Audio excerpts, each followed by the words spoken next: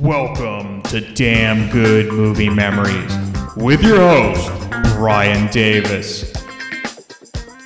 This podcast is the cure for your long commute and super boring workday.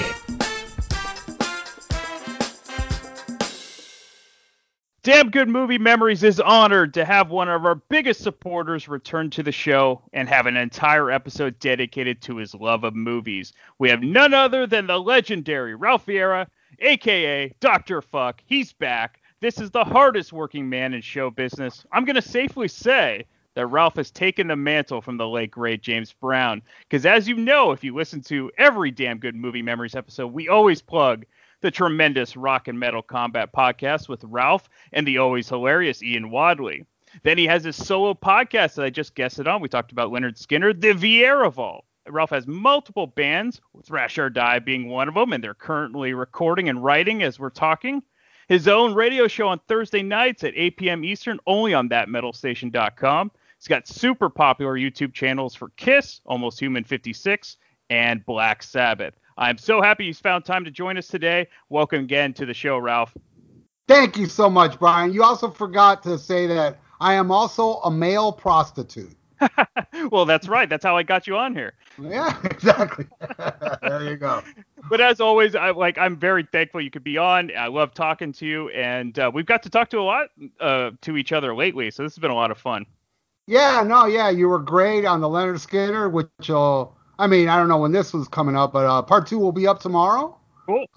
It was and part 2, Brian shines because I didn't know most of those albums.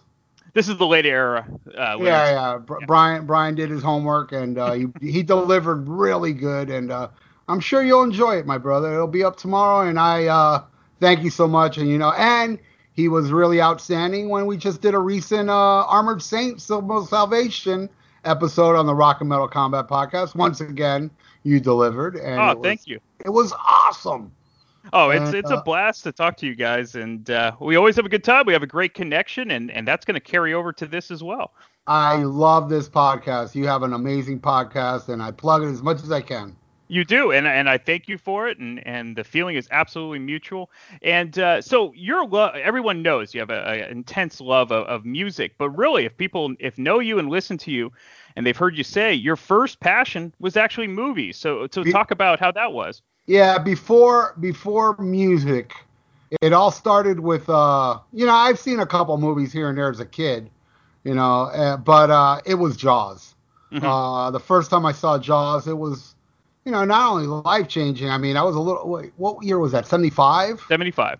I was 10 years old in 75. I was born in 65, and I wasn't the brightest kid because at 10 years old watching Jaws, it finally dawned on me that when Alex Kidler got killed by the shark, I go, wow, we're gonna die one day, Yeah. and then that was when I was born in upstate New York, Tarrytown, but I moved down here at 8 years old, and my parents sent me to Tarrytown on a summer vacation in 75, mm-hmm. and my aunt and cousins took me to see Jaws. It was the biggest thing going on at the time. And it changed my life. So then when I got back from New York, I would always mow lawns and go to movies. And and this is the 70s, dude. And I saw all and I'm talking about R-rated movies because I also got to bring this up. One of the main theater I always went to, the one that was walking distance from my house, was called Palm Springs Twin Theater. Mm-hmm. So what I would do is I would go see a movie, and if there was an R movie showing in the other theater, I would go to the bathroom and then come out, because they always had R movies on the left side, and the left side is where the bathrooms were. Mm-hmm. So I would see a movie, and then I would go in the bathroom and sneak in to see an R-rated movie. The good old days. Yeah, usually me and my friend, and I saw The Omen. Oh yeah. Slapshot, a lot of R-rated movies, and oh my God, tits, breasts, and we were all, ooh, it was just an amazing time to be a kid. Was the 70s. We had Fonzie, we had Kiss, we had, it's just so much $1 Million Man, we had so much shit that was so good. Mm-hmm. And, the 80s to me like early 80s, I really loved too, because it was, you think about it, like all those early 80s movies, they were really like made or planned in the 70s. Oh, sure. So the 70s really did carry over to like the Blues Brothers could have been a 70s movie, Absolutely. A lot of those early, 80s movies, they had that 70s vibe. Yeah, Airplane, used cars. Totally. Oh, Used Cars, what I just saw. I did not know Steven Spielberg was executive producer. And I saw on my phone, which I don't know how to share, it's your latest episode. Which is about used cars. Yeah, Bob Zemeckis and Bob Gale were connected to Spielberg. They had worked on the movie 1941, so there's always a connection there. Right. So, that I look forward. I'll listen to that one, and once we're done here, I'm going to listen to your used car episode, which I have on DVD. I understand it just came out on Blu-ray. Yep, on Shout Factory. It's a great dark comedy. If anybody hasn't seen it, I highly recommend Used Cars. It's tremendous. Yeah. So let's get right into this. What is the first movie you remember really seeing in a theater? You know what, Brian? I can't answer that. I can tell you it was a Disney movie, but okay. I can't tell you which one it was. I remember my cousin taking me on a Sunday afternoon to the theater, and it was an animated Disney movie. It might have been Fantasia. Okay. Might have been, but yeah, I was like maybe 4 years old. I do remember seeing a Disney movie. And also, I could tell you the first one I remember sure. was Dr. Dolittle. Oh, yes, of course. And funny enough, it was my first vinyl ever. Oh, really? Yeah, my parents bought me it, and I would listen to that vinyl like crazy as a little kid. And, through the years, I lost it. And it was about maybe 4 or 5 years ago, I found it in a used place. And I was like, oh, my God, the first album I ever bought. So I bought it, brought it home, put it on. It was terrible. Yeah. It was so bad. Oh, yeah. I was like, this, and I didn't even remember. All I remember was that one, he talks to the animals. I remember that song, but the rest of it, and even that song's garbage, but I was like, oh, my God. And if you just stop to think a bit, there's no doubt of it, I shall win a place in history. For I can walk with the animals, talk with the animals, grunt and squeak and squawk with the animals.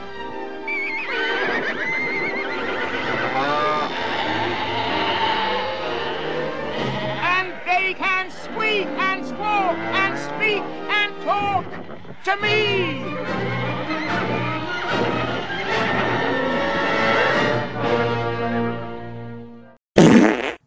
What the hell, man? I was a warped kid. Well, when we're kids, we love everything. I remember I had all the Sesame Street records. Like they do spoofs. Like it was like Sesame Street Fever, and they would have Elmo doing the whole dance thing, and yeah, it's so bad. Eternal, man, because Sesame Street was a part of my childhood too. Absolutely. I was hoping you would say Gus if you were going to say Disney movie, but. No, that was already. That was later. Older. It was like 78 maybe. Yeah, it was like 77, 78. Yeah. So what are your top horror movies? Definitely The Exorcist. I'd have to put on the top. But sometimes I don't feel it's that much of a horror movie, but it is. But it's a little deeper than a horror movie. I love Evil Dead. Let me think. Burnt Offerings. Oh yeah. That was a really good one. That scared the shit out of me as a kid. Phantasm. Mm-hmm. I'm trying to think some other ones. There's so many good ones. I'm trying to think of Basket Case, what's in my collection. That one's really good. Oh, and I'll tell you a funny thing. Everybody laughs at me because of this, but I said the only movie that really scared the fuck out of me, it's not an old movie at all. It's kind of recent. Was Paranormal Activity. Is that the name of it? Yeah. Many sequels, too. Yeah, and the sequels were terrible. Well, I bought it on Blu-ray, and I've been afraid to watch it this whole time. Uh-huh. So I finally sat down and watched it like maybe a week or two ago. It didn't scare me at all. So what was the initial, frightening part for you, at least mentally? Well, it was the whole, being the haunted thing. See, supposedly my house is haunted. I haven't seen it, but my guitar player one time spent the night on my futon in the living room. He said he saw me walk in the kitchen but it wasn't me. Mm. My brother at one point lived here. He saw it, and I had a guy work on my bathroom, and he quit. He quit the job because he saw it. Wow. And I never saw it. You know, I've had two things that happened to me here that kind of like confirmed it for me. Was one, the smell of hairspray. I smelled hairspray once in my house. I was like, what the hell? And the second one was I was asleep and somebody smacked my hand, and that sound of my hand being smacked woke me up, and I felt the little sting on the top of my hand. Wow. And I'm not one to believe in ghosts, but I'm telling you, this shit happened to me. And there was a third incident. I was laying in bed watching TV, and something fell in front of the TV. I said, what the hell? And I went to look, and it was a roll-on, deodorant. Right. And what the hell is that doing in my fucking bedroom? It's always in the bathroom. So, there's three things that happened while I was here. So I guess that contributed. You know, all that shit happened before I saw the movie. Mm-hmm. And I saw that movie at work because at work we have those illegal sites where you can watch brand new movies in the theater. Sure. And I remember coming home that night feeling eyes were on me all night. So that's why I was very, very scared. But I did see it used on Blu-ray. I said, you know what? I'm going to buy this. But I've had it in my collection for about 3-4 years, and I've been afraid to watch it. And I said, you know what? Fuck it. It's daytime. I'm going to watch it. And it didn't. I mean, I found some parts still creepy. Right. But it did not scare me, you know. I think you gotta leave a camera running at all times because this got to be documented. Yeah, I'll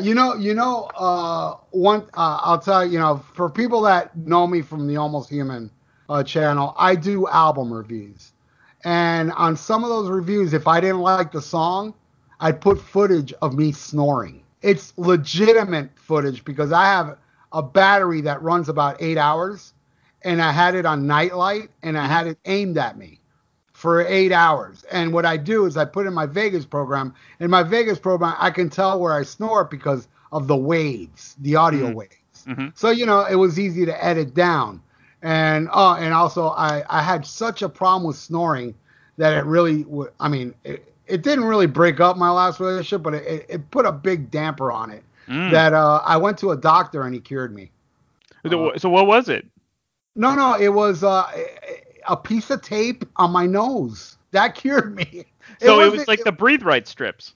Yeah, that's what it was. It wasn't a piece of tape. It was something you buy in a pharmacy. Yeah. And also I changed my diet. My diet had a lot to do with it too. Okay. At 14 years old, I remember getting the feeling of when your hand falls asleep, the tingling. I had it all over my body. And it hurt. My feet hurt stepping. I was trying to get out of my room, and the doorknob, my hand was too weak to turn it. And I turned around, and I saw myself sleeping in bed.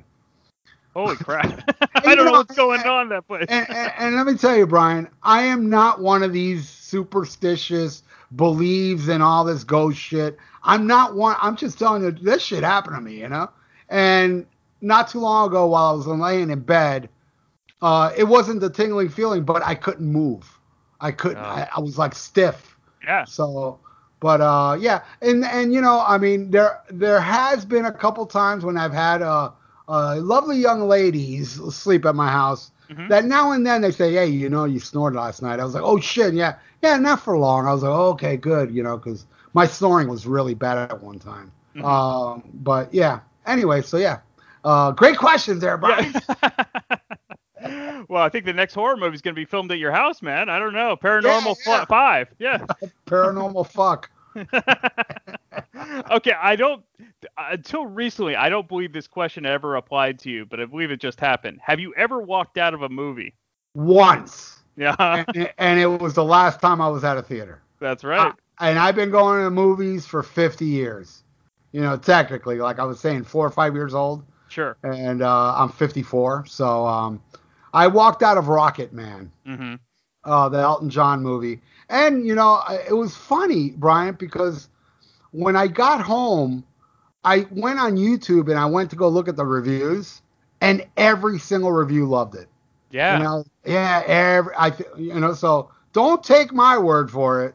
But I was literally getting upset, sitting in the theater going, man, this movie is pissing me off because it was a musical, and Yep. I'm not the biggest musical fan. I mean, I love Grease, I Sure. love that movie. But it was a musical which I didn't like, and also they were turning these iconic Elton John songs that I love into songs that I thought were terrible. Mm-hmm. No, not a lot of people think that. So No, I'm right there with you. I went to go see it with my coworker. Oh, She you loved, did? Yeah, she loved it because she loves like kind of Broadway and musicals and everything. And I was like, well, one, I didn't know it was a musical. Like they'd just be doing dialogue and all of a sudden they'd break into song. I was like, what the hell's going on here? Mm-hmm. Timeline wise, if people are complaining about Queen, there is no timeline in Rocket Man. It is all over the place.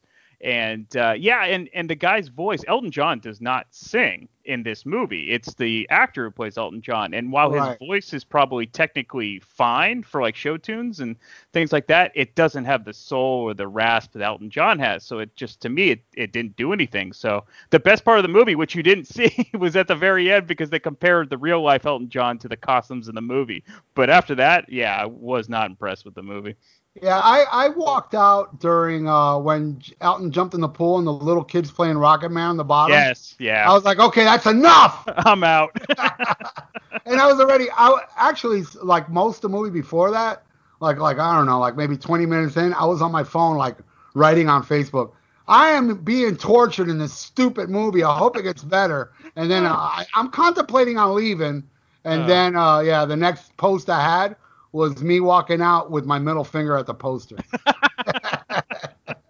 Like, fuck this movie. Well, at least it was a matinee, I hope, so it was a little cheaper. And that's one thing I do, Brian. I do that a lot. I have a theater literally one block, and it's one of those multiplex theaters. It's really great. It's a kick-ass theater.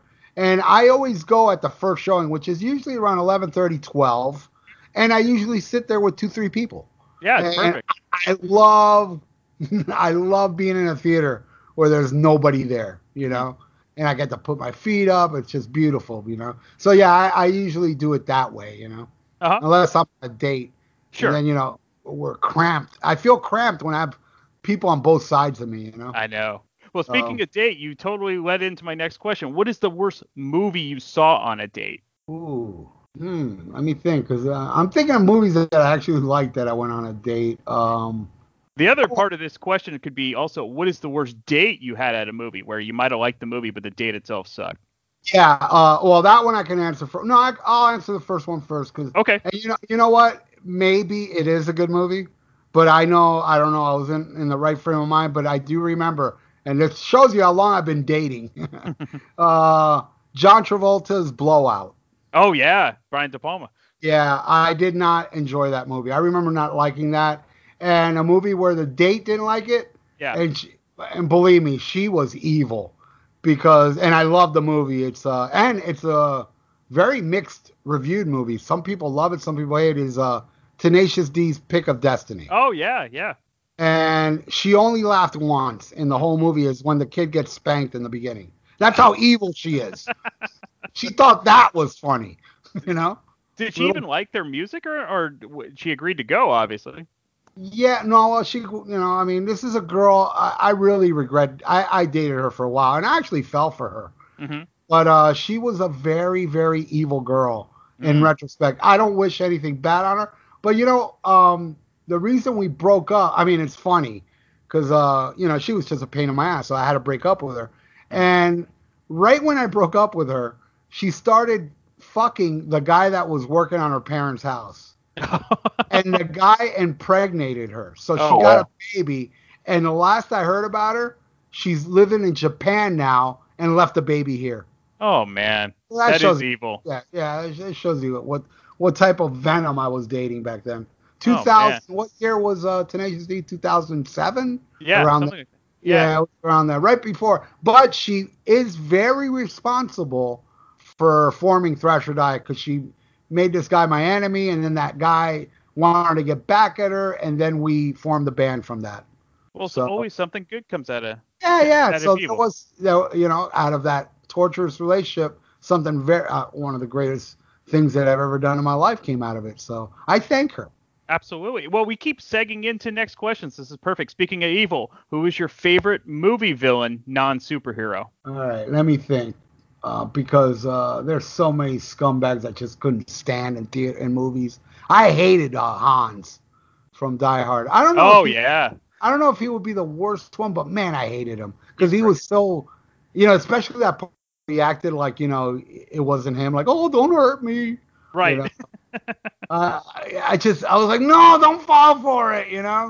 I hated, and God, you know what, man? It's driving me crazy because I know there was another one that was even worse, and I couldn't.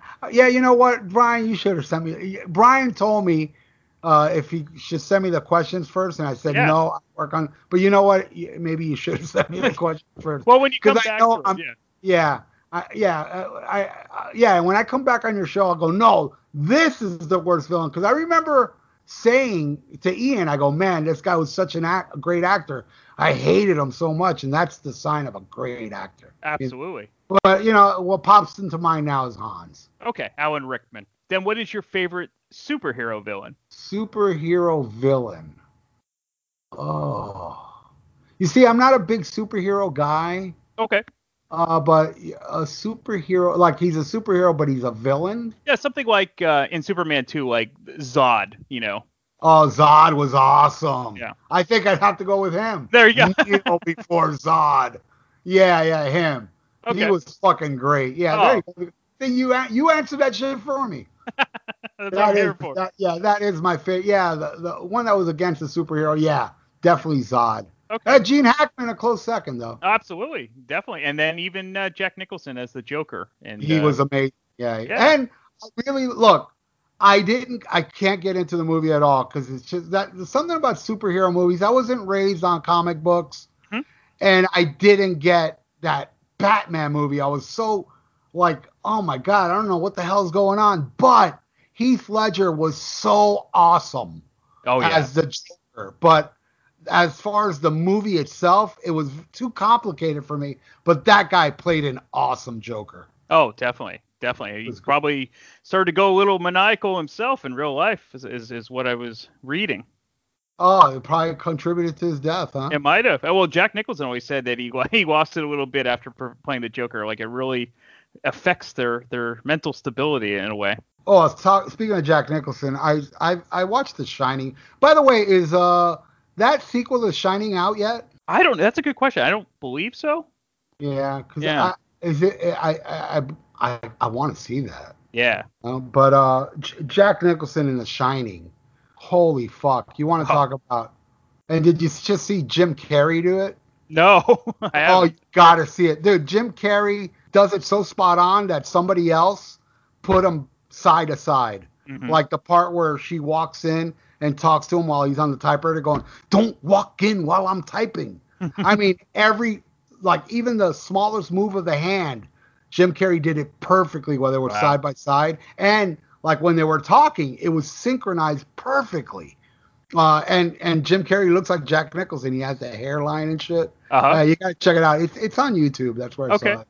Well, Jim Carrey, when he was a comedian, is a stand-up. He was an impressionist, and I could totally see him pulling this off.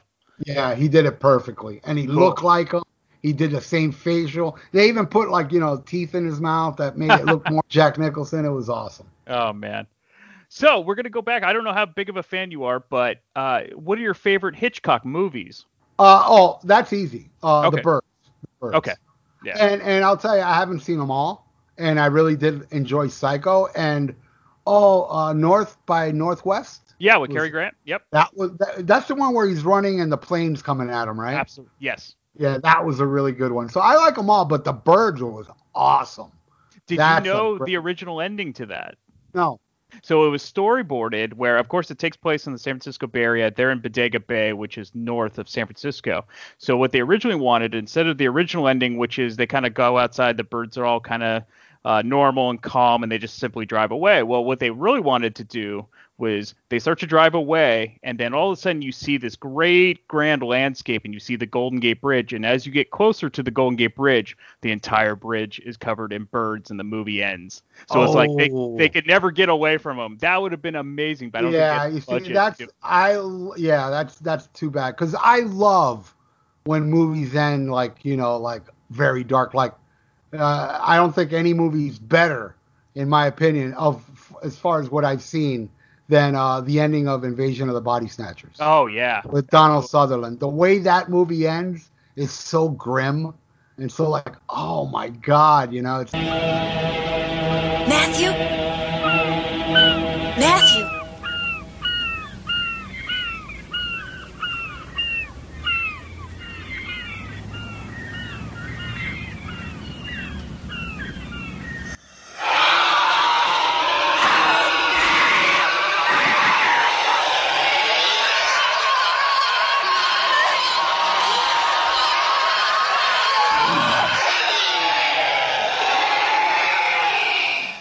What a movie that one is. And that's one. Gibbs. And that's the one that I saw in the theater, man. I snuck in to see that one as a little kid. And that had a big effect on me, the way that movie ends. I have a shirt. With Donald Sutherland pointing it with his mouth wide open. Oh, that look. So yeah, good. It's a perfect movie. What's your favorite movie soundtrack? Very simple. And one of my favorite movies, Phantom of the Paradise. Nice. What an amazing soundtrack. Paul Williams is a genius. I think you know this. I appeared in a motion picture. I was in Smoking the Bandit Part 3. That's right.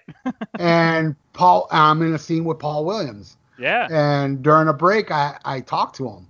And I told him, and he was very impressed. I was telling him, Paul, I saw that, because the story behind Phantom of the Paradise, why it's so special to me, was, again, this was 74, and I was 9 years old, and it was me and my buddy that lived on my block. Let's go to the movies. So we went to this other theater called Village Theater, and they were showing Phantom of the Paradise. I said, all right, let's see whatever the fuck this is. I loved it so much. I went and bought the soundtrack like right afterwards, and my buddy loved it so much, so we went the next weekend to see it again, and it was already out of the theaters. Yeah, it was a big flop. Yeah. But it's huge in Winnipeg and France. And as I understand, there is a theater in France to this day still shows Phantom of the Paradise since 1984. I mean, 1974. So it's like the Rocky Horror Picture Show of that. Exactly. Place. Yeah. And that movie was a year prior to Rocky Horror Picture Show. Yeah. Now, I've heard people online, it's a ripoff. I was like, dude, that shit came out before. That's right. And oh my God, I highly recommend that movie. If you had to pick a song off the soundtrack, what would you pick? Old Souls, but it used to not be that.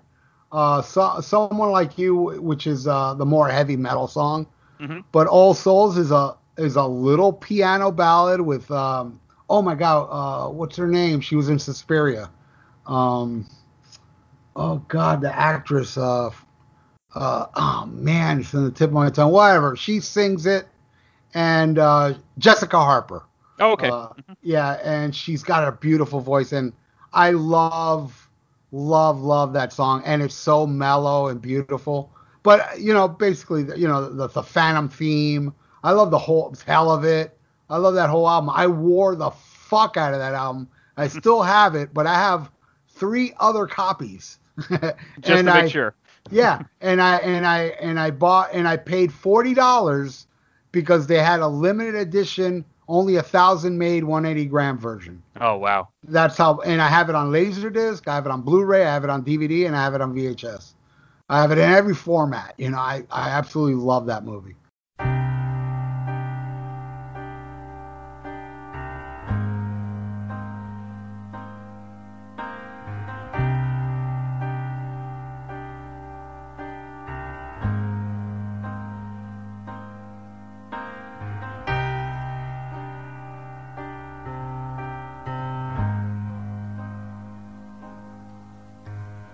Our love is an old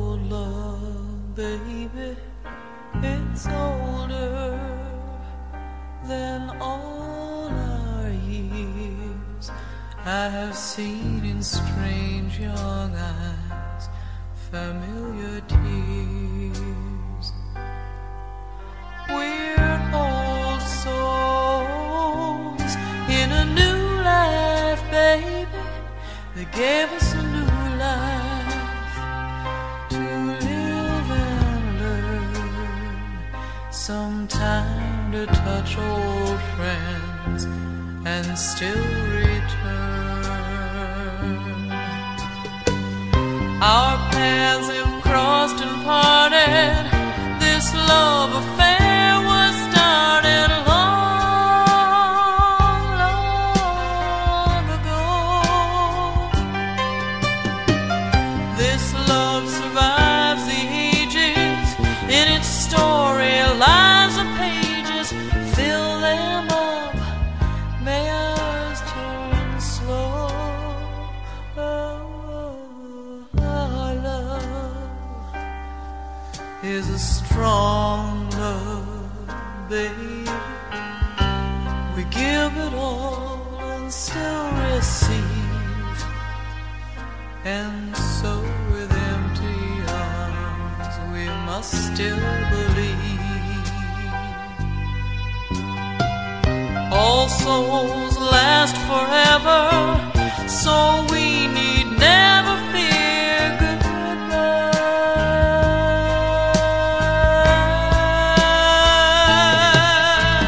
A kiss when I must go, no tears. In time we kiss.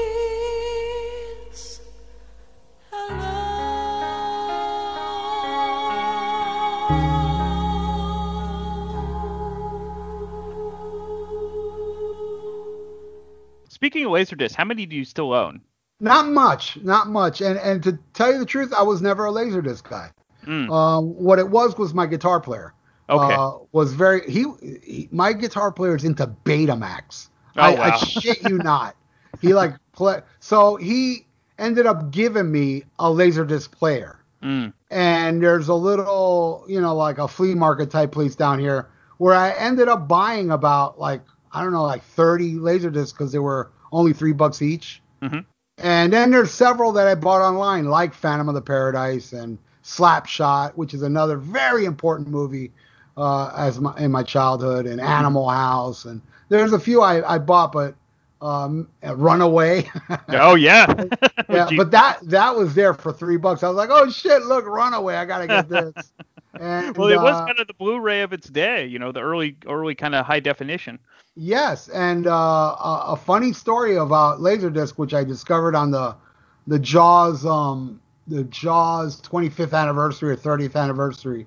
In the documentary, they said the Laserdisc brought a documentary where you can only see it on Laserdisc, and Laserdisc players went up in sales because of that documentary. Wow! So many people wanted to see it so bad that Laserdisc, this was way back in the day, right before DVD players, and yeah, but I love Laser. I just watched Slapshot like yesterday or 2 days ago on Laserdisc. Sometimes I throw in a Laserdisc. The only thing I don't like is I gotta get up and flip it over. Well, it's just like a record. Yeah. But there's some like the thing is my guitar player gave me that Laserdisc player because he found one that flips it over for you.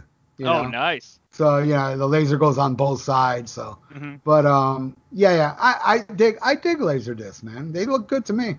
Yeah, and they're big. Yeah, but they do suffer rot.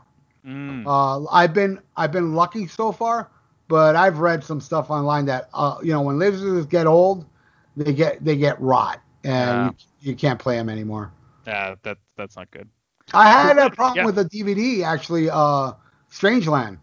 Oh, really? Yeah, that got rot, I've never had that happen to an actual CD though yet. I've had CDs that are at least 30 years old, so that's good. Oh, really? Yeah. Yeah, so do I. I have like over 3,000 of them. Yeah. Oh, but and just to get off subject for a second, there was Sure. I had a CD of Tokyo tapes from from the Scorpions. Uh-huh. And one day I took it out and it fell out of my hand, and it was made out of glass. Oh, really? Yeah, it burst into little. I was like, what the hell? I had a CD made out of glass. Wow. Well, I remember back in the day, like the first original, they were thicker, and now they're a little bit thinner than what they turned into. That's pretty typical of the way they produce things. What is your favorite gangster / organized crime film? Oh man, Godfather. Okay, if you had to give a top 5, then. All right, Godfather 2, Scarface, Goodfellas up. Dude, Goodfellas, man, is tied. Yeah. With Godfather for me, because that's such a great movie. I love The Untouchables. Yeah. I thought that was a good one. And A Bronx Tale was awesome. Yeah, that's underrated. What's your favorite guilty pleasure movie? Guilty pleasure. Now, I'm not one to have, I don't suffer the guilty pleasure, but I will tell you something that would be like a guilty pleasure. I would say maybe Grease. Okay. Grease would be like something that would, it's more like a girl movie. Mm-hmm. But I loved it, and I guess that would be my guilty pleasure one. Hey, did you ever see the sequel? Yes, and I did not enjoy it. Mm-hmm. Though there is a girl online, my friend Terry, who she's so awesome.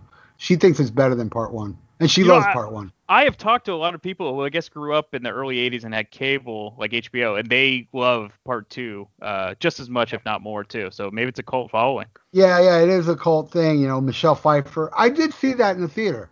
Mm-hmm. And I don't know. I don't know. That was 83 maybe?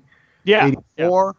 And, by that time I was Mr. Metal, so I can't like this. So No, who knows? Maybe I should revisit it. Maybe I would like it, You never know. Which movies would you change the ending to? Oh, man. That's a great question, Brian.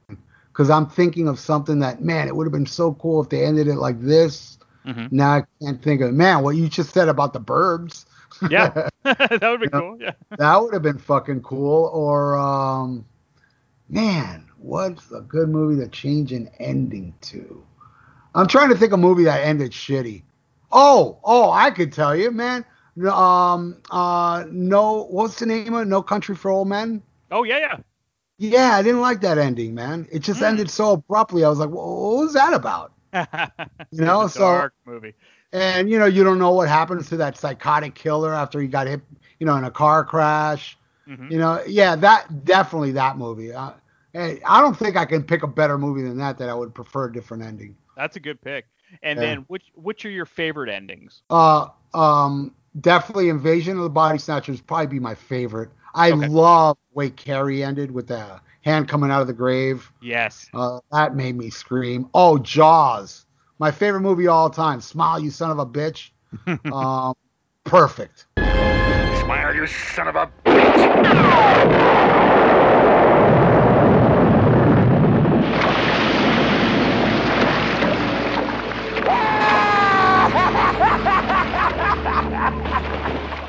That would be probably my favorite, then Invasion of the Body Snatchers. But what an amazing, amazing ending.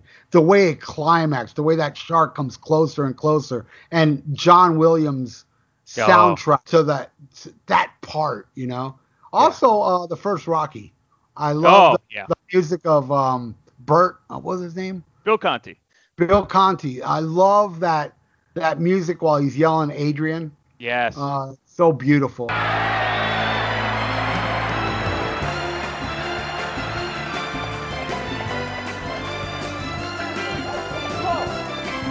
Here it's chaos. Rocky, you went the distance. You went the 15 rounds. How do you feel? All right, fella. What are you thinking about when that buzzer sounds for that line? What do you think about when the 15th round when you're coming out? Adrian!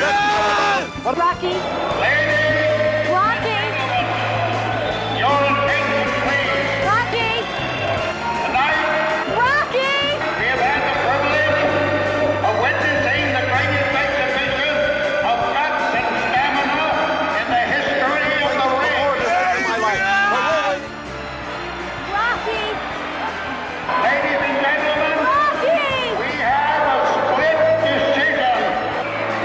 Judge Walker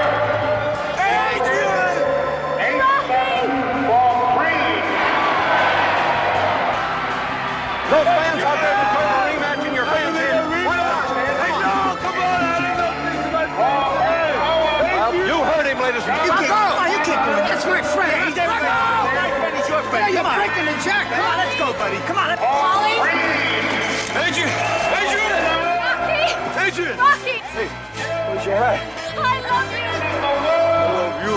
I love you! I love you! I love you!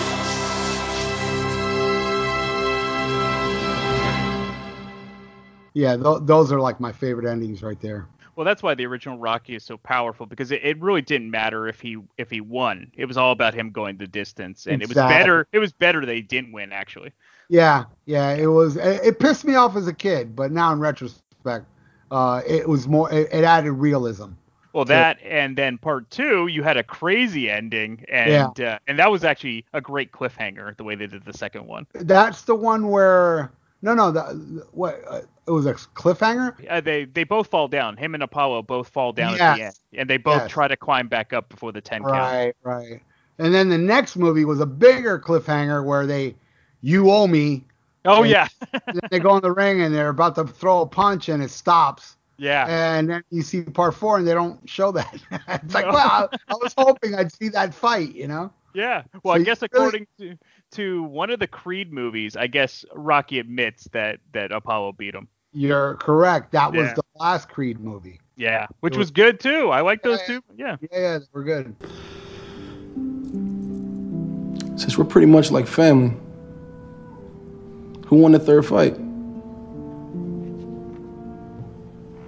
He did. What do you? Speaking of sequels, what are your favorite sequels? And we did an episode about this on Vieira Vault, but we'll refresh everyone's memory. Godfather 2, definitely. I don't remember what I said. Godfather 2 is definitely. But I think we were talking about what sequels were better than the original, right? Was that? No. Just favorite sequels. All right, favorite sequels. Godfather 2. I loved Evil Dead 2. Damn, what else did I say on that episode? Definitely not Jaws 2. My favorite. You know, if they got rid of those annoying teenagers, it would have been better. Those two offhand. Oh, Austin Powers. I love those Austin Powers. Oh yeah. I love both sequels of that. They were both great, and Exorcist 2 was terrible. You even like Goldmember. Wow. Yeah. Is that the one that started with Danny DeVito and Tom Cruise and all that? Yeah, and Beyonce. Yeah. It was my least favorite of the three, but I still enjoyed it. Oh, cool. Mm-hmm. To some of my favorite movies, you know. Amityville Horror Part 2 was awesome. Uh-huh. That was really good. And, I think that's about it I can think of offhand. Oh, Omen 2. Omen 2 was really good. Mm-hmm. Yeah. And let's go with your least favorite sequels. We did an episode for this, too. The worst sequel I ever seen in my life, hands down, was Henry Portrait of a Serial Killer. Yeah, I remember. One of the creepiest movies ever made. That I highly, if you like horror, I should have mentioned that when you asked, because that's definitely up there as one of my favorite horror movies, because of the grit of the film too. Really added to the story. Mm-hmm. It was kind of low budget looking, and but part 2 was like, holy fuck, is this a tax write-off? It was so bad. Ian liked it, but I hated Blair Witch Part 2. I wasn't even the biggest Blair Witch fan. I thought it was good, but Part 2 was just horrendous. And, man, I'm thinking of Fletch 2 wasn't that great, and I loved Fletch. Oh, yeah. Yeah, I loved Fletch. I thought Part 2 was a letdown. Jaws 4. Yeah, Jaws 4. Jaws 4 is just, you know, there's a movie that's so bad it's great. That one's so bad it's bad. Yeah. You know, you just can't make no excuse. You know, Michael Caine, they drag him out of the water and he's dry. Oh yeah. Like the next, 2 seconds later, they pan to Lorraine Gary and then they pan back at him, and it's like, and Michael Caine even came out and said it was he did it for tax reasons. Right, exactly. And what shark follows a human? Like, it knew how to follow a whole family. You know? Exactly. And got there before them. Yeah. They're faster than a jet. Yep. Absolutely. And it roared like a lion. Right. Now I want to watch it again. Yeah. I have it. Because I'm such a Jaws fanatic. Saw what I did there, fanatic.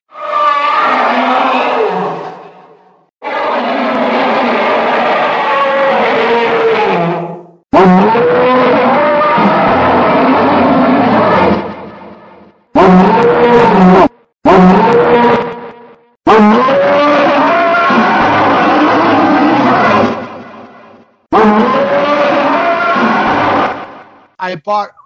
They released 2, 3, and 4 on Blu-ray, and I bought them all just because I'm such a fanatic, and I'm not even a fan of those movies.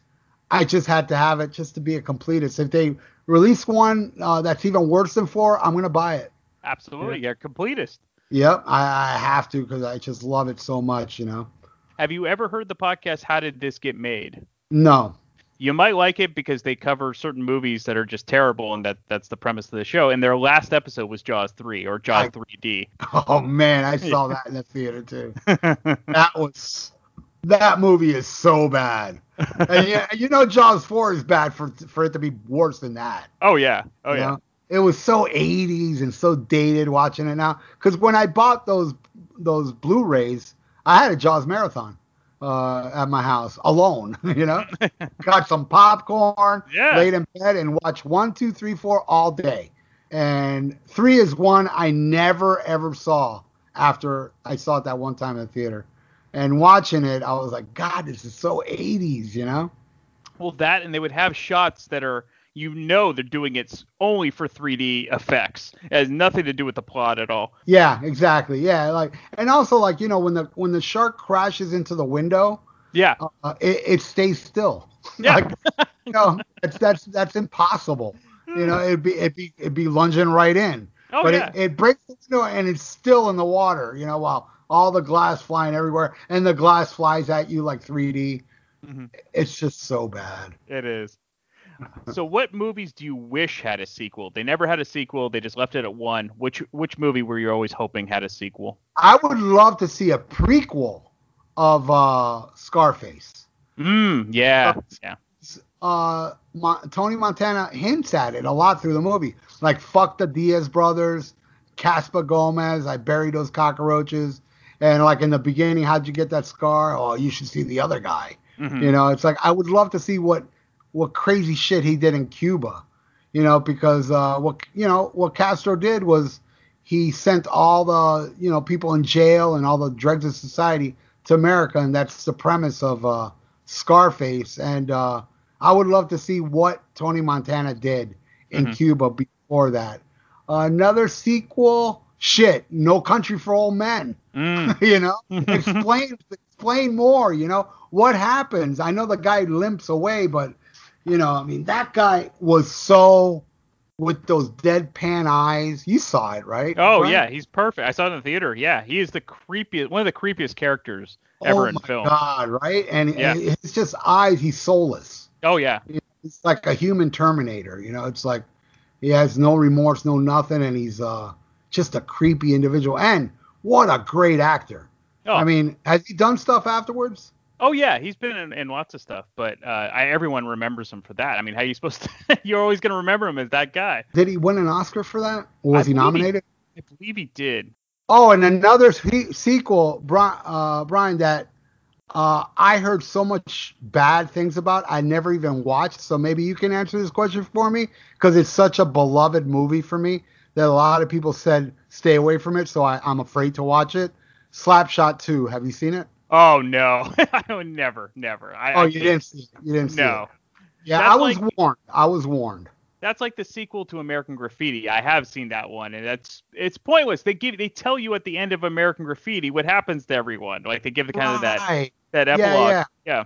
Like Animal House. Yeah, exactly. So there's certain movies I'm glad they just left as is, and then ones like Blues Brothers 2000. That was my number one. Never should have been made. That just I'm afraid terrible. to watch. I'm afraid to watch. That I was warned about as well. Absolutely terrible. So the actor we were talking about before for No Country for Old Men is Javier Bardem, and I'd say his other great role is in one of the James Bond movies called Skyfall. He's one of the villains. Oh, okay. Oh, yeah. I guess he always plays a villain, which is perfect. Yeah, absolutely. Not very villainous, but this could be one of your favorite holiday movies. What is your favorite holiday movie? What is my favorite holiday movie? Any sort of holiday.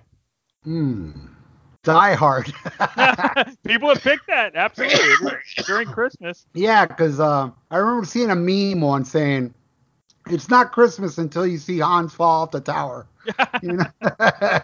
That's That's true. when you know it's Christmas. So, yeah, I'm not and I know it's a very loved movie, so I had to see it because I've heard so much about it. Was was it called Christmas Tale? Where the kid gets his tongue stuck on the pole? Oh, a Christmas Story. That's my all-time favorite. Yeah, that was good too. But yeah, I have to go with Die Hard. Okay, cool. Bad Santa. Oh, I loved Bad Santa. That was another great one. Sure. You know, Brian, next time you have me on, I'm gonna bring up a lot of shit I forgot during this because I messed up. I should have had you send me questions because I know I'm missing quite a few, but I'll feel justified next time you have me on when I will read a list before whatever subject we're going to talk about. I know there's a better villain, than Hans that I can't think of that really pissed me off, So well, no, we'll do that. We could do this once a year, and we'll get new answers. I know with Ian, he definitely does not remember because we did like a 3.5 hour interview, and Ian, so I don't think he remembers any of his answers. So. Oh man! All right, movies you hate but everyone else seems to love. I mentioned one before, didn't I? During this, I'm trying to think. That you hate but everyone else loves. Yeah, and I know there's many. The most critically acclaimed movie of all time. Citizen Kane. Citizen Kane. Yeah, it's of the time. It's a slow one. It's very slow. And I'll tell you another one, and I own it, and I bought it, and I don't like it much, but it was such a sign of the times and loved by everybody. And I own it. I love the soundtrack, and some parts I liked the movie, but I just thought it dragged too much. Was Saturday Night Fever. Ah, interesting. Yeah, that's one a lot of people love. I love the soundtrack. Of course. And I bought the movie. I bought the movie, and I bought it on Blu-ray. But yeah, something about that movie, it's not it's very loved, and I just don't get it. There's another bad sequel, Staying Alive. Oh, I saw that in the theater, man. see, back at that time, that was the time when Return of the Jedi was out and all this, The Man with Two Brains, Steve Martin. Yep. I had a buddy of mine that worked at a theater, and he would let us in for free with the back exit door. Mm-hmm. He'd leave it open, and we'd sneak in, so I saw Staying Alive was one of them, and boy, was that bad. He bumped into Sylvester Stallone in one part. Yeah, because Sylvester Stallone directed it, but I'll never forget the production at the end, Satan's Alley. Oh, yeah. The musical. Oh, it's so bad. That was so horrible. One of your favorite guests, my mom, she loves that movie, so I remember growing up with it. Yeah. Well, I mean, I feel bad because it has all the components I love. I love Vinnie Barbarino. Yeah. I loved him in Carrie. I loved him. Pulp Fiction, he was amazing. I'm a Travolta fan, and that's I even liked Urban Cowboy, Oh, Urban Cowboy's great. And Scott Glenn, who plays like kind of the bad guy in it's great in it too. Yeah. So, I feel bad saying that. But yeah, for some reason it doesn't really, I just think it drags for me, What movies do you think that are just too long? What movies are too long? God, Brian, I have it on Laserdisc too, and it has Robert Shaw. Something of Navarone.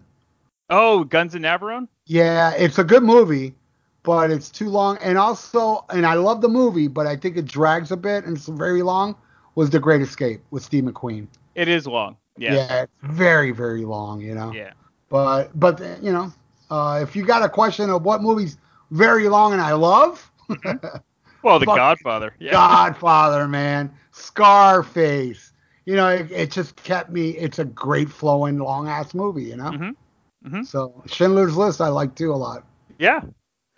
Which film do you quote the most? Well, at one time it was Scarface. Mm-hmm. Probably still is that one. Maybe. I'm trying to think.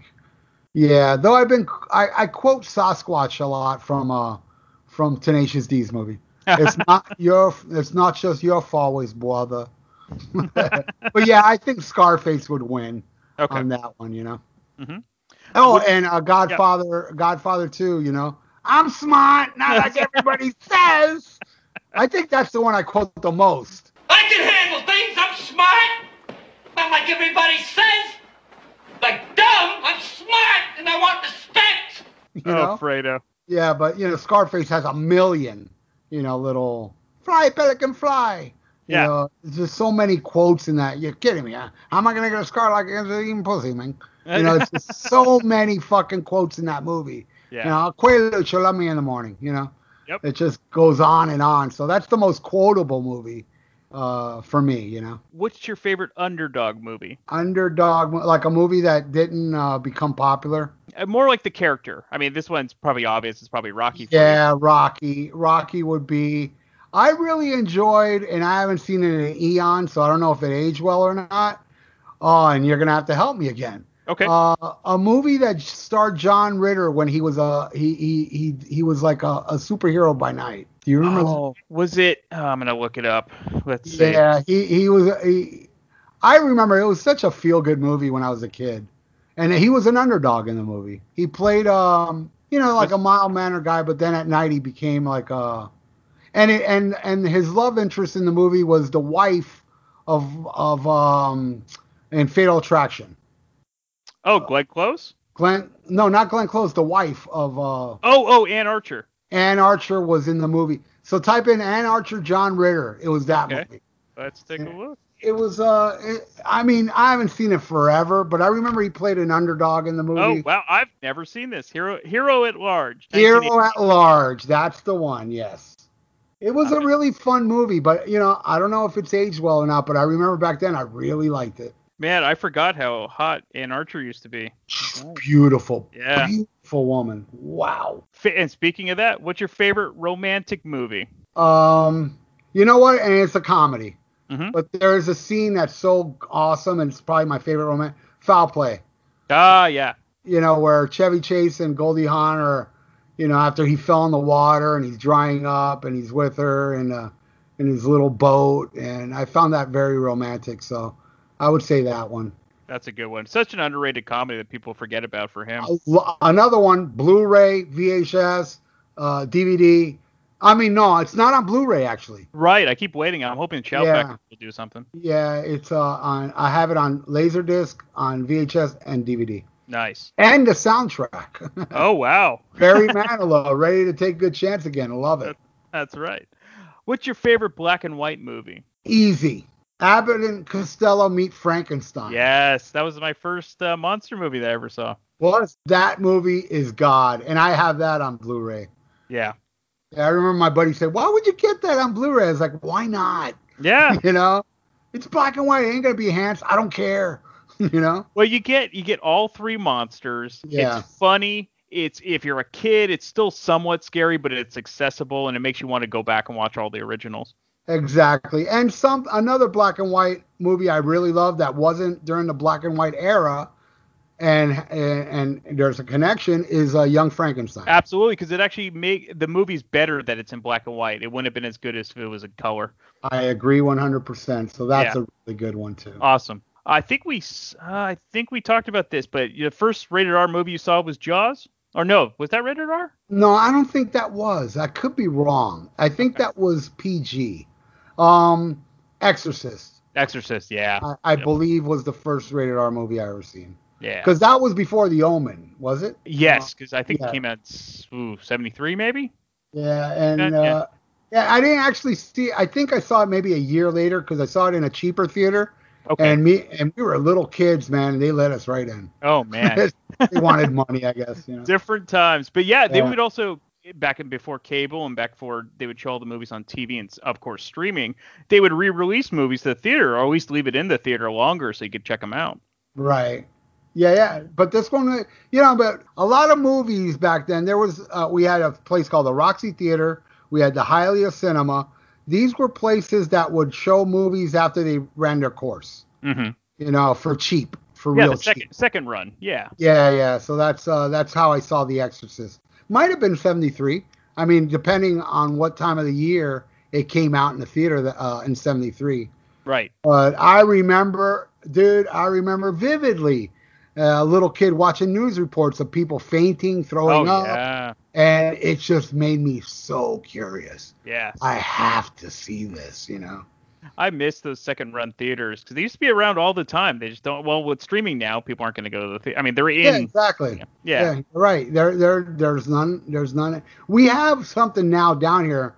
It's called the O Cinema. That's run by Gloria Estefan's son. Oh, really? Yeah, and he shows older. I saw Phantom of the Paradise. And, cool. And Paul Williams was there. They even flew him in for it. Wow. And it was funny because I played a gig that night with Combat. And I demanded we had, because they had us high on the bill. And I was like, no, we got to open. So we opened the show. A sweaty mess, ran over there and got there in time. And got to talk to Paul Williams, had him sign my vinyl, and on the back he wrote, "Trust me, Paul Williams," which is so awesome. Oh, and man, I got to cool. talk to him for a little bit, took a picture with him. That was a great night. But we do have but it's not second run movies. He just I saw Pet Sematary a month ago there at the same theater. It's called the O Cinema here on the beach. Okay, cool. So yeah, they'll play older, classic movies. Yeah, classic movies. I saw. I'm trying to think what else. And movies that weren't really blockbusters. But I saw them again. I'm trying to think what else did I see there. The Shining, though, that was huge. And God, I've seen so many, and I'm drawing a blank now, but I'll remember as we go on. Sure. What are the worst remakes for you? Because they're all bad. Well, that's not true. Invasion of the Body Snatchers would be your favorite. And Scarface. Yeah. But both originals are really good. Yeah. They were good. They were different. They were good. But man, the worst remake, and I know there's one that sticks out and I can't think of at the moment. I'll tell you, a good remake was Dawn of the Dead. Yeah. I really enjoyed that remake, but bad remake, man, there's so many of them. Ghostbusters with the chicks. Yeah. Is that a remake? It totally is. I mean, they didn't try to extend the premise at all. I mean, they basically just remade it with a female cast. Yeah. Yeah, it was really, really bad. What is your favorite 80s movie song? Trying to think of movies of the 80s. Because, I'm more early 80s guy. So I can't really. Well, it's funny. Ian picked an early 80s song. You picked I'm All Right from Kenny Loggins. From Which Caddyshack. I like. Yeah, Caddyshack. I dug that song. I don't think that would be my pick, though. Damn, Brian, that's a tough one. I'm trying to think, and I'm sure there is one out there that. Fuck. I want to say Rubber Biscuit, but it wasn't in the movie. No, that's true. You could pick the Blues Brothers, yeah. Yeah, the Blues Brothers have some great ones, great songs in that soundtrack. The first song they sang when they came out at the end, where they were slapping each other 5. Oh yeah, Everybody Needs Somebody. Yeah, okay. I'll go with that one. But if I think of something, I'll either bring it up later or on the next episode. That sounds good.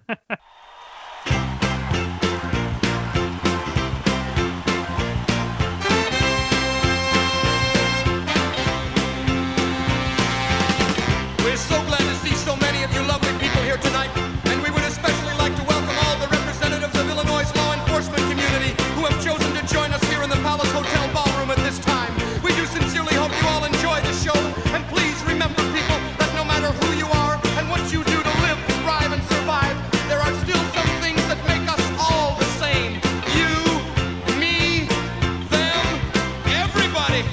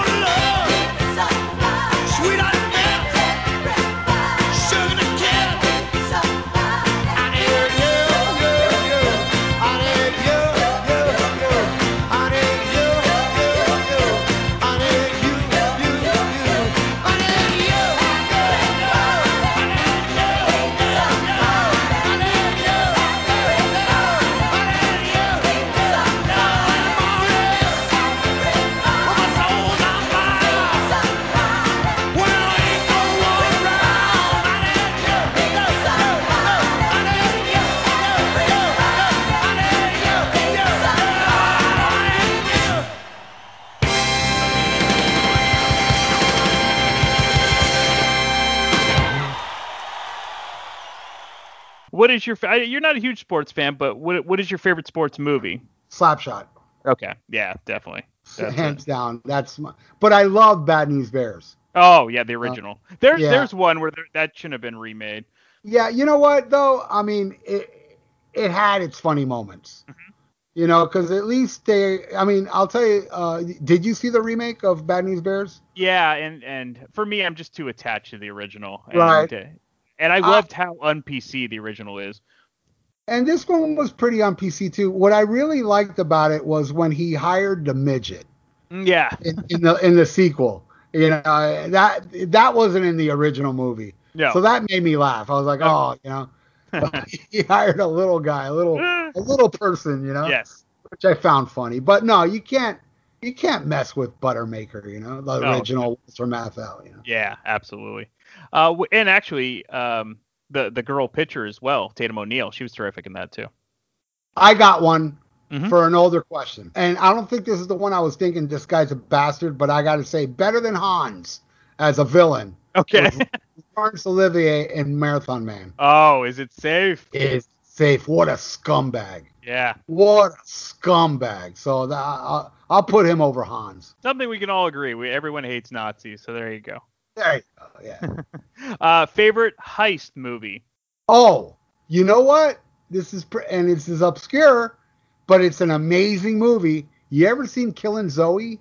I've heard about it, but I haven't seen it. I'd have to say that's the best one. Oh, wait, you know what? I think I just saw it. It was on Amazon Prime. It's with Eric Stoltz. Eric Stoltz, yes. He's kind of got longer hair. Yeah, and he's the guy that, you know, like knows how to break into a safe, but he had like a heroin junkie, like. That's my favorite heist movie. Yeah, super bloody. It really, yeah. Oh yeah. And Ron Jeremy has one little clip. They break. He works in the bank in a little office. They open the door and they shoot a bullet in his chest. That's you right. You see him for 30 seconds in the movie. That's a good one. Right. Yeah. That's my favorite heist movie that I can think of because it's one of my favorite movies. So if you can name other ones, probably I would pick Killing Zoe over it. You know. Well, of course, you have the Ocean's 11 movies and you know, The Sting, movies like that. Oh, I love The Sting. But, dude, I have to go with Killing Zoe still. I love The Sting. The Sting was awesome. Yeah. Favorite book-to-movie adaptation? So it had to start as a book, and then it was made into a movie. Where the movie was better than the book? Or it doesn't have to be, or just whatever. It started as a book first, then it's your favorite movie. Well, Jaws. Jaws is my favorite movie of all time. And the book is I don't know if you know the story of the book. Feel free to tell everyone. Okay. The book, Hooper fucks Brody's wife. Right. Hooper gets eaten by the shark and Brody's happy about it. In the movie, you know how the mayor is, no, we got to open the beaches. Mm-hmm. In the book, it's the mafia telling the mayor, you better open the beaches or we're going to kill your ass. Mm-hmm. But the shark drowns in the book. Oh, that's not fun. It drowns because of those big tanks that's in the movie. You know when the barrels. Yeah. The barrels finally like take them down and kill it. Okay. You know, which is a terrible ending to the book. Oh yeah. So and you know I mean I think everything about the movie is better than the book, but it's interesting how the story has a lot of twists and turns that are different. And it hints upon it because if you analyze the scene where Hooper first meets Ellen and they're sitting at the table and he's talking about what he does, she seems so interested in everything he says. Yeah. She's like fixated on him. Yeah. And in the book, he fucks her. Ah. They didn't want to. Spielberg didn't want to go there. Exactly. What is your favorite cult classic? I mean, could be Phantom of the Paradise. Yeah, I was about to say, does that qualify? I would think so. I mean, it's definitely got its own following, and it's not. The average moviegoer probably hasn't seen it. Definitely that, and Return of Night of the Living Dead. Mm-hmm. Oh, that's considered a cult classic. I love that movie. Talk about a great ending. Oh, yeah, dark. Yeah. Especially for back then. Yeah, exactly. You shoot the guy at the end. I think I know the answer to this one, but I'll ask it anyway. What's your favorite musical? Well, Phantom of the Paradise, I think qualifies as a musical, even though there's a lot of storyline in it. Mm-hmm. And Grease. I mean, Grease and Phantom of the Paradise are pretty much the same type of musical. So Grease is considered a musical. Yeah. But there's a lot of storyline and talking between the songs. And that's how Phantom of the Paradise is. But I give the nod to Phantom of the Paradise because it's, one of the greatest movies ever made, in my opinion. There's so many people I met that thought it was just too silly and stupid. But it's all a matter of taste. I just think it's brilliant. I would consider the Blues Brothers a musical. That's my favorite. Oh, there you go. And my favorite comedy of all time would be the Blues Brothers. There you go. If that was a future question. Yeah. Just spoiled it. I don't think I have that. So we could go into all sorts of different types. And I'm not even the biggest, blues type of, but I thought it just worked in that movie. Well, I love the cameos work so well, whether it be James Brown or Aretha Franklin or Ray Charles. So good. I love Ray Charles when he shoots that gun. Yeah. Yeah. Now go home, kid. Yeah. Yeah. Loved it. Loved it. Need pianos, amps, mics, the works. Now go on, get. Breaks my heart. Boy, that young going bad. Tell me a little about this electric piano, Ray. Ah, you have a good eye, my man. That's the best in the city of Chicago. How much? $2,000 and it's yours. You can take it home with you. As a matter of fact, I'll throw in the black keys for free. $2,000 for this chunk of shit? Come on, Ray. I mean, really, Ray, it's used. There's no action left in this keyboard.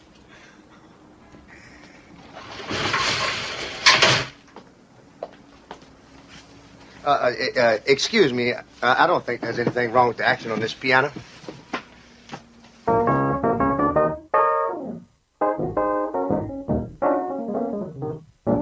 Well, I heard about the fella you've been dancing with all over the neighborhood. So why didn't you ask me, baby? Or didn't you think I could? Well, I know that the boogaloo is out of sight, but the shing-a-ling's a thing. Favorite food to eat at the movie theater? Popcorn. Yeah, that's a standard. When I was a little kid, you see, here's the thing. When I was a little kid, there's food I ate as a little kid that I loved. Mm-hmm. And now, I like Chef Boyardee, for instance. Mm-hmm. Man, I taste Chef Boyardee today, it makes me want to fucking puke. Where I hated vegetables as a kid, now I love vegetables. Right. It's like the taste buds have to mature. So as a kid, I really loved Raisinets. Yeah. So I still like them. Yeah.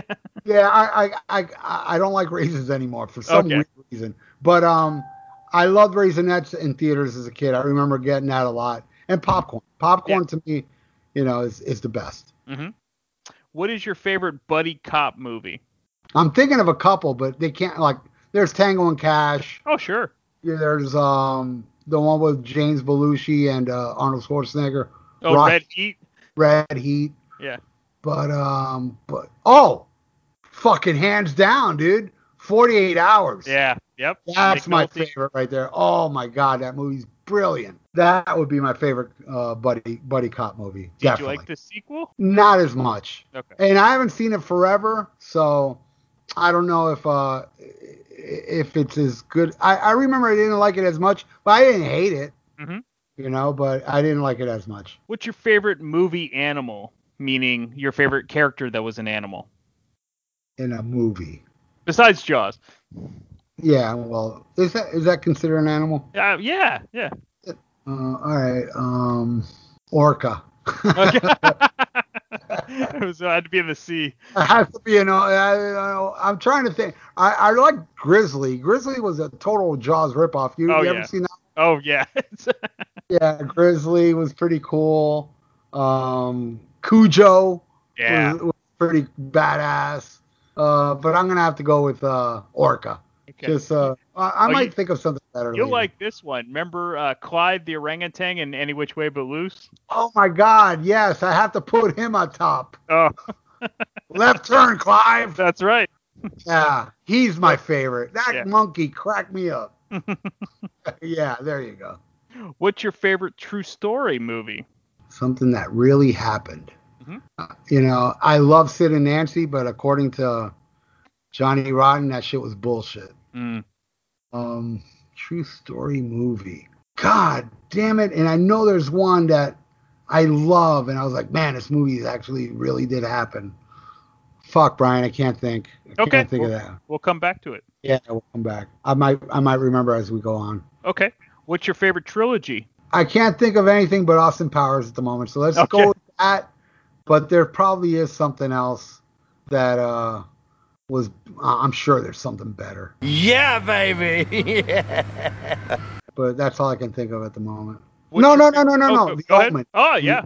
The Omen. That's my favorite trilogy movie. I can't think of anything better than that. What's your favorite John Hughes movie? He did Breakfast Club, right? Yep. And what else? Name his movies. So he did. He used to be a writer, so he wrote a lot of movies too. So his first writing movies were like National Lampoon's Vacation. He wrote Mr. Mom. He directed Weird Science, Breakfast Club, Pretty in Pink. Those type of movies. Yeah, and I actually have that box set with all of those movies on there. Ferris Bueller. Ferris Bueller would be my favorite. Okay, cool. Yeah. Movies you watched once, you enjoyed it, but you're never gonna watch it again. Ooh, that's a great question. The standard one for this is like Schindler's List. Like it's great, it's powerful, right. But it's just too much to watch again. Yeah, probably would be that one. And I do have it on Laserdisc, and I never put it on because I remember seeing it on cable, maybe HBO Movie Channel back in the day. But I think that would be it. And then Great Escape too. I don't think I would sit down and watch that again. I enjoyed it, but it was so long, so maybe. And I have it, I own it, but I've never put it on again. So yeah, Great Escape and Schindler's List. Okay. Your favorite character actors? Robert Shaw. Oh, yeah. Because I loved him in From Russia with Love. Was that the one? The James Bond movie. Mm-hmm. I loved him in that. I loved him in Jaws. I loved him in The Sting. Oh, yeah. And a great movie called Swashbuckler. Mm-hmm. He was just so amazing. And he's one of my favorite actors of all time, Yeah. Well, it's probably the same answer, but I'll ask it anyway. What was your favorite movie as a kid? It was Jaws. Yeah, okay. Jaws. I had several, but Jaws was my favorite. Okay. Have you ever met a film celebrity, like an actor? Okay. Sylvester Stallone. Oh, no way. Where? When he was filming The Specialist, there's a scene in The Specialist there in front of my dad's hardware store. Oh, with Sharon Stone, yeah. It was Sharon Stone. Look, they were playing volleyball. Julia Roberts' brother. Mm-hmm. Eric Roberts. Yeah. Eric Roberts. Not Antonio Banderas. Sharon Stone. Mm-hmm. No, wait. Am I thinking of The Specialist? So there is a movie with Antonio Banderas and him, but I'm thinking, The Specialist. She was in that. Yeah, I thought it was filmed in Florida. Yeah, it was filmed in Miami Beach, and I was dating a girl at the time that had a 3-year-old daughter, and that's how I got to meet Sylvester Stallone, because I went up to him to get an autograph for her. And Brian, I'm not lying, dude. I'm not lying. Sylvester Stallone is so short. That's what I've heard. He is so tiny, So, and another funny incident, though I didn't meet him, but this is a funny thing. I was the thrash band Flotsam and Jetsam. They were playing a club on South Beach, and I was, we were going in, and all of a sudden this guy with a beautiful, beautiful woman, and he was dressed all in white, and he walked right by me, and I looked at my friend Holy George, and I made that expression of Dennis Hopper in Blue Velvet, like breathing, mommy, because he looked so much like Dennis Hopper. Then this guy came running out going, Dennis Hopper just walked in. I was like, holy shit. And it turned out Sean Penn owned a club nearby, and he walked into the wrong club. But I didn't actually meet him. Right, but you saw him pretty close. I saw him too. And also Stephen Bauer, the Manolo from Scarface. He had a short-lived cop show. And they also filmed on my dad's, right in front of my hardware store. Jackie Gleason, I didn't meet him, but he was there during Smokey the Bandit 3 in the car when I was in the scene where people were laughing at him. Mm-hmm. That was no double. He was the one driving that car. Right. So, but actually, I did actually talk to Sylvester Stallone for a couple seconds, and he was very nice to the little girl. You know, he kind of ignored me, but still, I did say a couple words. I told him that I thought he was brilliant in Fist and Paradise Alley. Yeah. And he was like, "Oh, thank you." That sounds. Then went back to talking to the little girl. Yeah, that's a good one. All right, what's your favorite animated Disney movie? Oh, Lion King. I know it's kind of new, but I really loved Lion King. It was so sad. Are you gonna check out the new live action one that's coming out? Yes, okay. And it looks really good by the previews. And Jon Favreau directed it, so it should be interesting. And then, what is your favorite live-action Disney movie? I don't think I've seen any there, Brian. Can you name me some? Well, Gus and the Computer Wore Tennis Shoes, the Apple Dumpling Gang, the original Shaggy Dog, stuff like that. Yeah, I'm gonna have to go with Gus, man. With Bob Crane, man. And Don Knotts.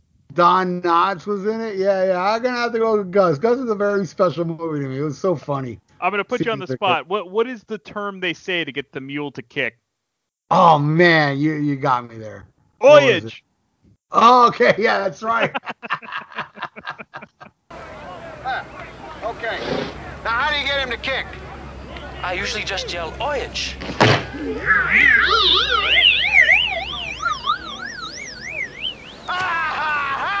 Oh man. Yeah, you're taking me back there. I know.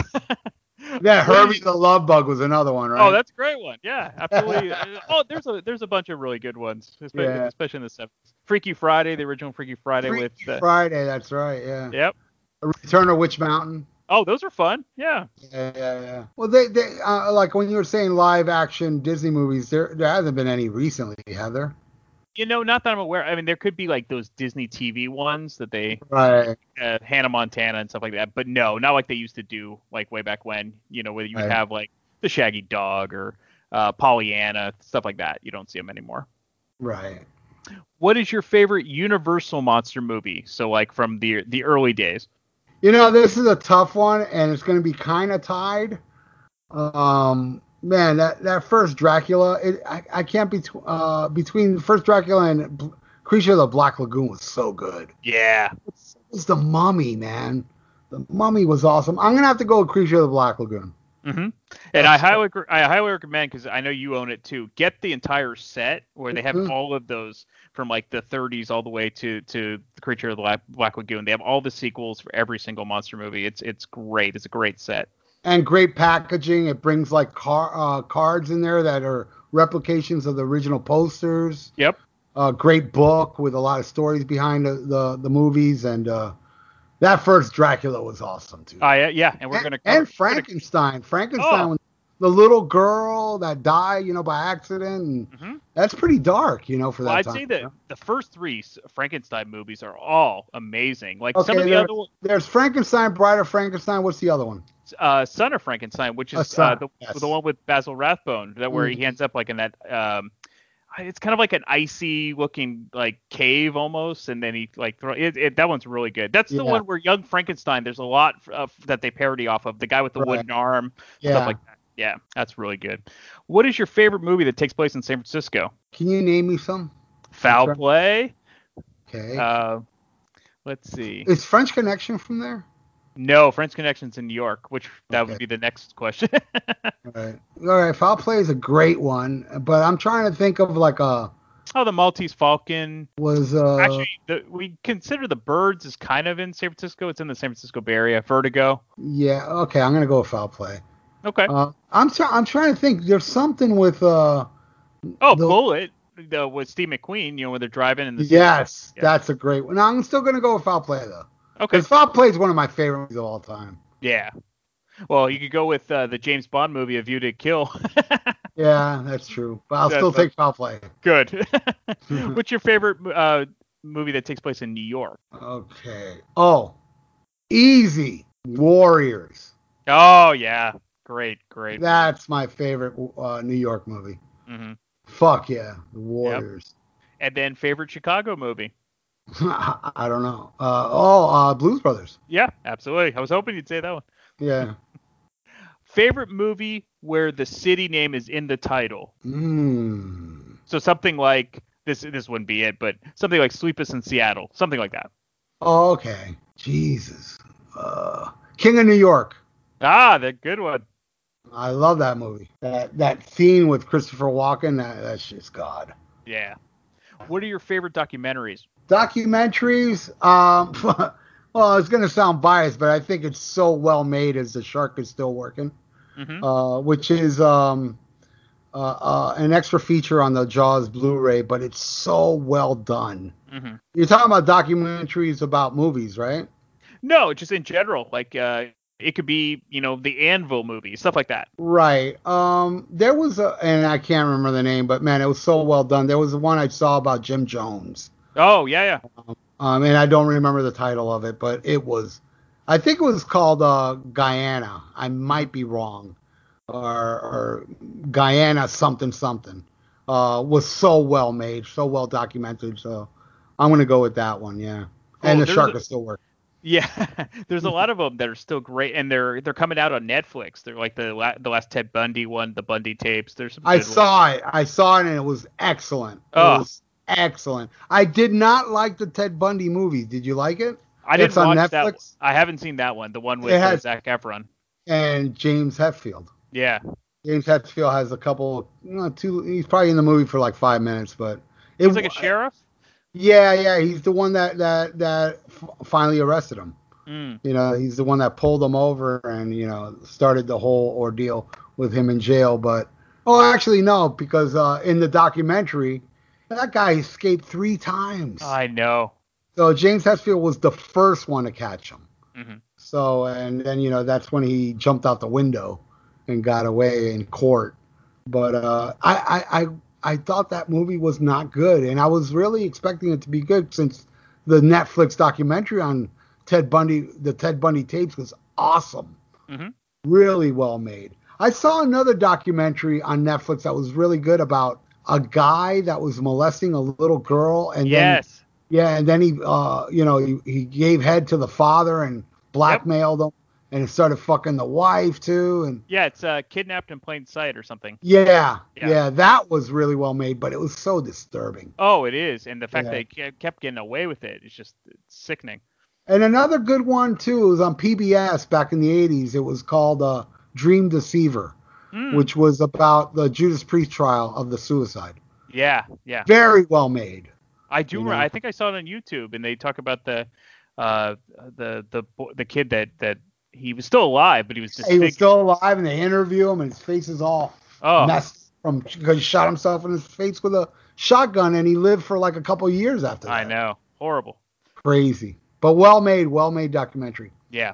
Favorite movie that became a TV show? Well, the TV show sucked, but Animal House. Do you remember they had a show? No, I didn't know that. Yes, and only I believe who was in the TV show? Michelle Pfeiffer.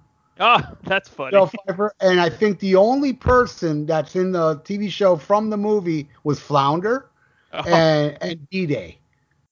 Everybody else was, and they even had a different Blutowski that I can think of. I mean, can you throw out some other movies that were TV shows? I think my number one would have been MASH, because MASH was a movie first, and it became a TV show. That's one.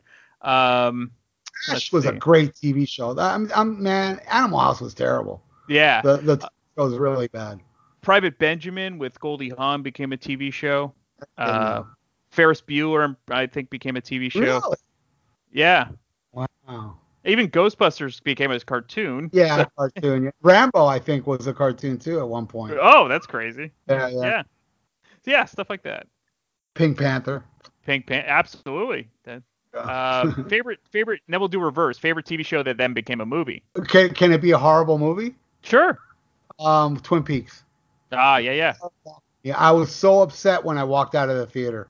I'm a huge fan of Twin Peaks. Not that big on that, the second season, whatever happened. Ian loved it. Mm-hmm. I thought that was just a drag and a half. It had an amazing ending, a dark ending, like Invasion of the Body Snatchers. But I was so into the original Twin Peaks. And then when I went to go see the movie, because the Twin Peaks ended with a major cliffhanger. Mm-hmm. And then when I went to go see the movie, it didn't explain shit. Right. Got so pissed. And then when the show came back, it explained stuff. Yeah. It explained it, but it still made no sense. Oh, of course, that's David Lynch. So. Yeah, it's David Lynch. Yeah, there you go. So how about a famous movie that everyone knows about, but you still have not seen? There must be many. No, I don't think there's many, because if I hear a lot about a movie, I got to see it. Mm-hmm. Because I still, to this day, rent movies on Netflix. Oh, me too. The physical. Yeah. Yeah. Because they don't have streaming. So That's right. I just watched it, and it wasn't that bad. And it was a remake of The Longest Yards. And I love The Longest Yards. The Adam Sandler was not as good. No. But at least, it was somewhat entertaining. What was the question again? So, famous movie. So a good one would be like a lot of people know about Citizen Kane, but they haven't bothered to watch it. See, Casablanca. I've seen Casablanca. That's Citizen Kane was a Netflix thing I got. Yeah. I don't think there's any, Brian. I think I've seen everything that I've heard a buzz about. Okay. That a lot of people loved. I think I've seen them all. That I can, offhand, because I am very curious when I see people, glow about movies. Oh, I got to see this. And I haven't heard anybody glow about anything recently, or else I would have picked that, Right. But yeah, I think I've seen them all. I believe so. Now you kind of reference it, but what is your favorite prison movie? Well, I wouldn't say Longest Yard. I'll tell you, and again, I don't know how well it aged, and it is super long, but I really loved it, and I only saw it once on cable. Was Midnight Run. That movie was fucked up, and I loved how he got away. Oh, Midnight Run with no, not Midnight Run. Midnight Express. Midnight Express. Yes, that's what I thought. Because Midnight Run's funny. Yeah, that's Charles Grodin and Robert De Niro, right? Yes, exactly. Yeah. No, Midnight Express. That one. Yeah, so fucked up. It is. Fucked up movie. What is your favorite movie cameo? So meaning someone that is famous appeared in a movie you didn't expect it. I know there's better, but I laughed my ass off when I saw Danny DeVito's Mini-Me. Yeah.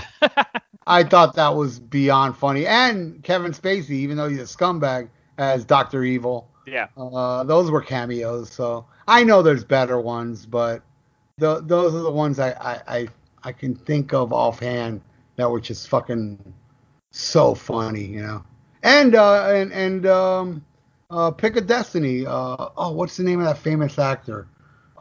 He does a cameo in The Diner. Oh, God, what was his name? He had a club foot. He's like, stay right there. I'll be there to get you, to kill you. I can't remember his name now, but that guy was really good in that movie. Tim Robbins? That's it. Tim Robbins. He was great as a little cameo in the movie. And also Ben Stiller was really funny in that movie, too. Mm-hmm. And he had a cameo. There's a lot of good cameos in that flick. Oh, yeah. What's your favorite... Ray Charles, man. Oh, in Blues Brothers. Well, actually, all the soul singers, Aretha, John Lee Hooker. Yeah. But his scene was my favorite. Yeah, absolutely. What is your favorite movie that takes place in high school? Fast Times at Ridgemont High. Yeah, great one. I'll have to go with that one. And I was in high school at the time, so it was very special and current to me. Mm-hmm. I knew girls that dressed like Pat Benatar. That's true. And I would watch that movie thinking, man, this is my high school. Oh, so spot on. Yeah, definitely. I have to go with Fast Times. Great movie. And then your favorite movie that takes place in college? Oh, Animal House, hands down. Yeah, hands down. Favorite movies to watch when you're sick, either as a kid or now? Like sick in bed to watch? Yeah, like you're home from school, you're home from work. What is your go-to movie? I would say the Godfather movies. I like watching them back to back, and I have now. I was thinking of when I was sick. I remember laying in bed watching Godfather quite a few times. Mm-hmm. So that would be my pick. This was a great question that Keith Rochford came up with. What is your favorite fake movie band? Oh man, and I love Spinal Tap. I think I'm gonna have, and I actually like that music too, even though it's funny and parody-ish. Yeah, definitely have to go with Spinal Tap. Okay. Yeah, Spinal Tap. Cool. Favorite musicians that turned into actors? Ooh, favorite musicians that turned into actors. I thought Gene was good in one movie, Gene Simmons. Mm-hmm. Wanted Dead or Alive. I thought he played a very convincing terrorist. Trying to think who else was an actor that was in a movie, and you're talking about like an actor that did a good job in a movie? Well, and they started as musicians, and then they just turned into, pretty decent actors. Ironically, most of my picks were female. Really? Yeah. So, like, for example, I had Cher. Cher was a great actress in the 80s. Very good. Mask was an awesome movie. Yeah. Dolly Parton. Yes. Dolly Parton in 9 to 5. I love Rhinestone. Yeah, me too. Totally underrated. That was a flip. That was a flop, and it was fucking funny. Oh, that scene in the beginning where the guy's doing the country song, and it gets me every time. But I had one on the tip of my tongue too. There was another one. Kevin Bacon, I believe, started as a musician. I know he's a musician now too. Oh, like Johnny Depp. Johnny Depp was in a band that I saw as a kid. They were called The Kids. And I saw them. They were a local band. Johnny Depp is from South Florida. Yeah. Yeah. And I saw them. I didn't, of course, know who Johnny Depp was. But my friend Ruben told me many years later, dude, Johnny Depp was in The Kids. I saw The Kids, which is wild. Yeah. So. Well, I'm gonna do it. I'm gonna do what Ian does. I love that guy. There you go. Same dude. What is your favorite courtroom movie? Can it be like? Does it have to be the whole movie's in court? No. Some of your favorite courtroom scenes, or it could just be. My favorite courtroom scene is the movie called A Few Good Men, where Tom Cruise and Jeff. Oh, absolutely. Yeah, that would be it. Yeah.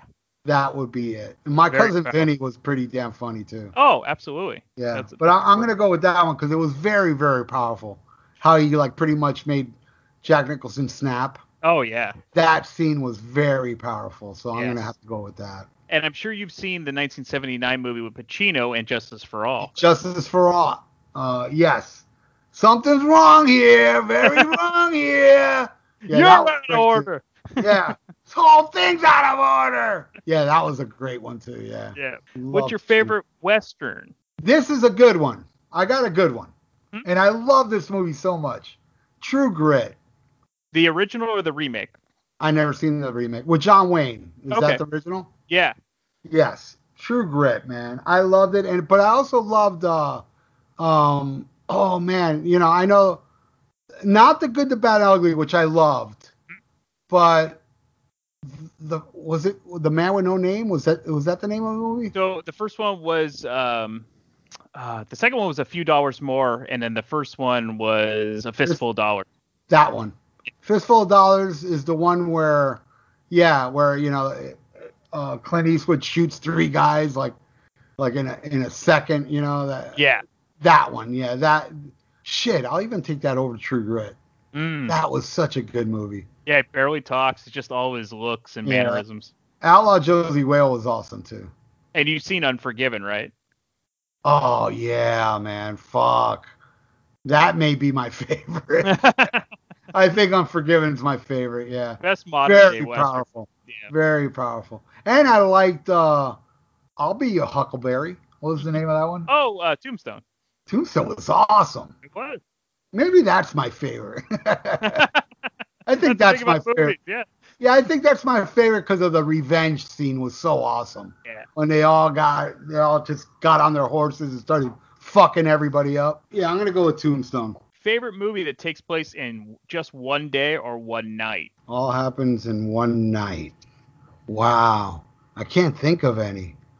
I know like a lot of Terminator 1 was not one night, but it was like 2-3 nights. It could be one full day, whatever you want to do, but it has to basically, end within a day. I'm not sure, but was what's the name of the movie where Jack the Ripper comes back in a time machine? Time Machine, right? Oh, well, yeah.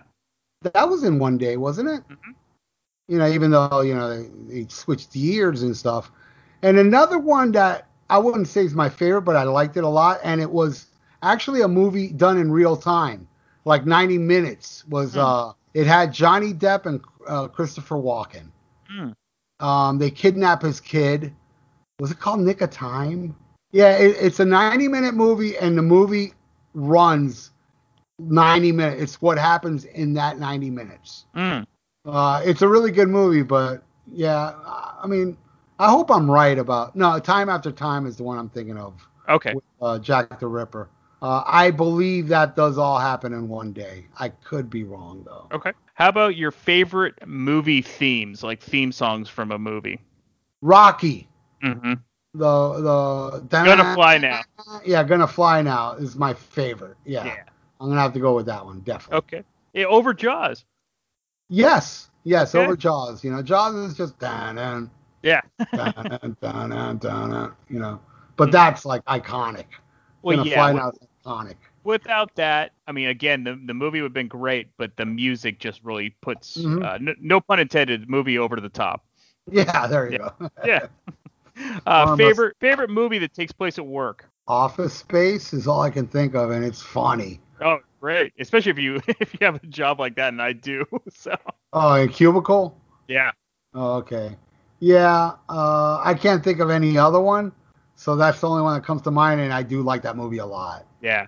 There's a lot of good movies that take place in restaurants, like Waiting, movies like that. Those are kind of fun.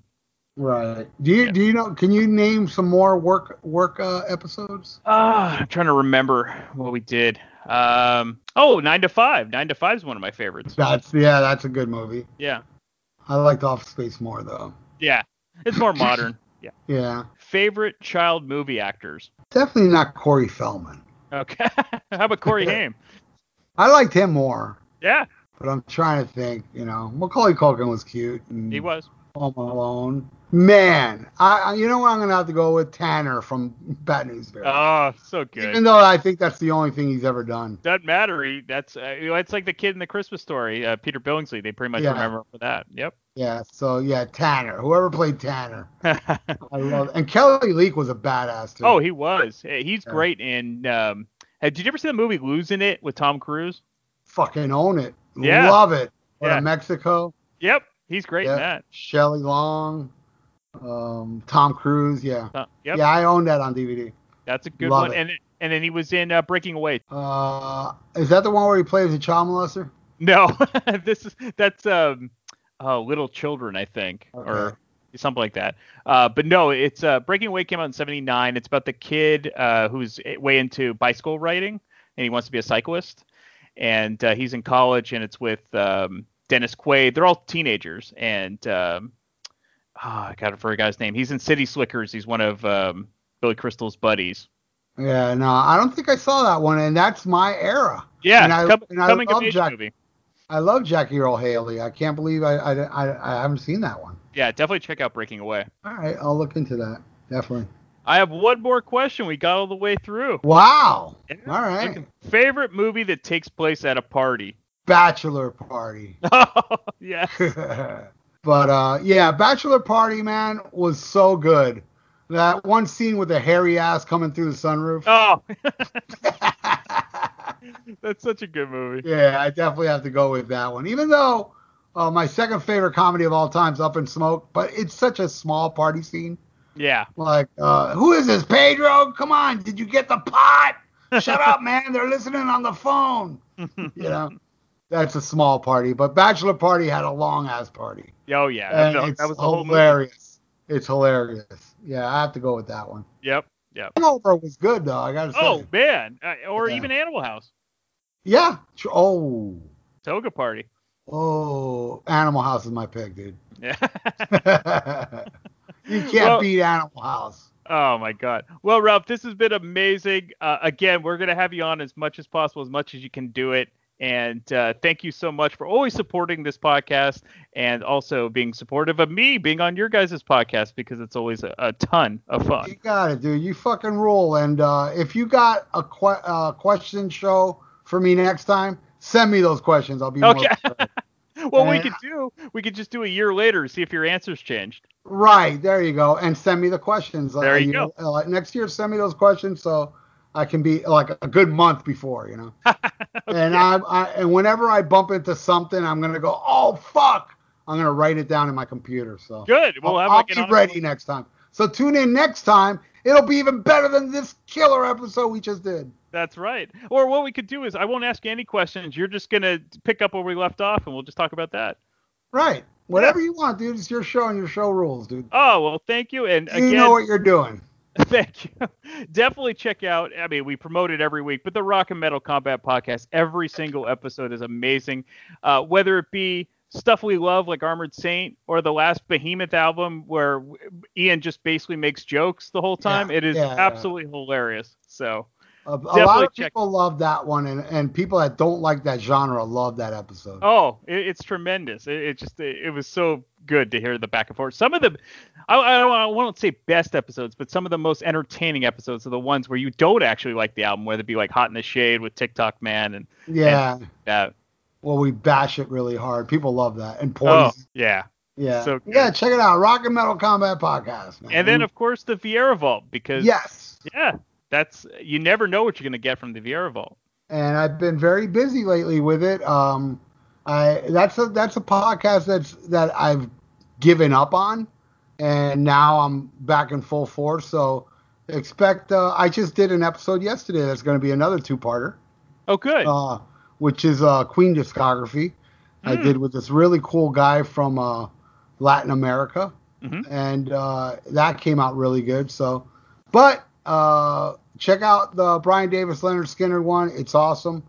And check it out tomorrow as we tape this. Brian, I'm putting it up. It's already on private. I want to put them up on Mondays now. That sounds good. And then, of course, if you want to be on the Vieira Vault and you want to donate to the amazing Rock and Pod Expo, you can donate $40 and you can be on too, and he'll do anything. But on Vieira Vault, that's right. On Rock and Metal, it's $60. Yeah. But if you pay $40, you can pick an episode. But in Vieira Vault, you can pay $40 and we'll talk about anything. But it's got to be something I know, or else you're doing all the talking. You know right. What I mean? But you want to have a discussion. That's why the Leonard Skinner one was so much fun. Yeah, if you're going to pay $40 to talk about the Cure discography, you're the only one who's going to be talking. That's right. So, Bushy, don't do that. Yeah. We love Bushy. I think that might be a good episode. I might goof on him the whole time. That's true. It'd be like the behemoth for Bushy, you know? Exactly. Well, Ralph, thank you again, and we'll be talking to you soon. You're very welcome, Brian. Thank you. I'm very honored to be on this awesome podcast. Are you ready for the hottest new podcast out there? Check out the Vieira Vault, featuring none other than Dr. Ralph Vieira. You will hear personal stories and personal songs from the vault. There ain't nothing else like it. The one, the only, the original Vieira Vault on Podbean, Stitcher.com, and iTunes. Spreaker. God damn it. Hey, this is Brian Davis, and you might know me from the Damn Good Movie Memories podcast. And now, get ready for the Bad Beat Show on ThatMetalStation.com from 11 p.m. to 1 a.m. Eastern every Wednesday night. I'm going to play some kick-ass hard rock inspired by the blues, because after all, the foundation of all things rock and metal is, of course, the blues. So join me every Wednesday night for the Bad Beat, because even when you lose, you still win. We are officially on Spotify now, so if you don't use iTunes, if you don't use the Podbean app, you can go to Spotify and get all of our past episodes. You can stream it on there, so if you're a Spotify user, you can go find Damn Good Movie... I can't even say my own podcast. Damn Good Movie Memories. Yes, I know what I'm talking about. I'm the host, right? Okay, so go to Spotify, look for Damn Good Movie Memories. You can stream all of that stuff. And yeah, so if you don't want to use iTunes, you don't want to use Podbean, you can use Spotify as well.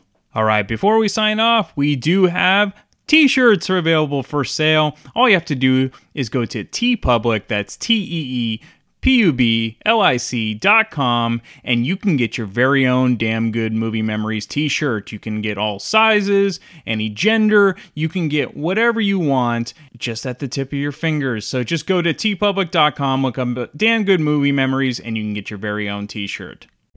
If you enjoy this podcast and are an iTunes user, please do the show a favor and head on over to the official iTunes page for Damn Good Movie Memories. Be sure to leave a rating and a review. This will allow the show to appear higher in the algorithm and spread the joy of this podcast to the masses. If you are not an iTunes user, you can still listen and subscribe on Podbean at damngoodmoviememories.podbean.com. Be sure to like us on Facebook under our Damn Good Movie Memories page. You can also listen to a limited number of episodes on YouTube. I hope you enjoyed this week's episode, and be sure to tune in next week for an all-new episode of Damn Good Movie Memories. I am Dr. Fuck. And I'm the Total Alcoholic. And we are part of the Rock and Metal Combat Podcast. We are the Rock and Metal Combat Podcast. That's right. And the way you can check us out is we are on iTunes and also Podbean. And we forgot a review recently. I got this review right here. It says right here, it says, Rock and Metal Combat Podcast is the greatest podcast in the world, and it's my #1 podcast, signed by Science. Now, and then Science also says... Science also said... My second favorite podcast is It Doesn't Matter, the rest suck. Rock and Metal Combat Podcast on iTunes and Podbean. Check it out. Science!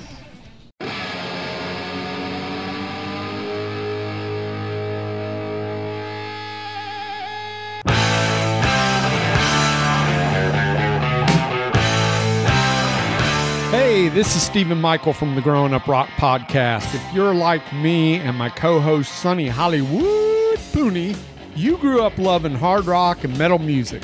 Check out our podcast where we talk to bands and artists that help create the soundtrack to our lives, along with playing some killer new and old deep tracks of kick-ass guitar-driven rock and roll. Find us wherever you find your podcast to listen to. That's the Growing Up Rock Podcast, GrowinUprock.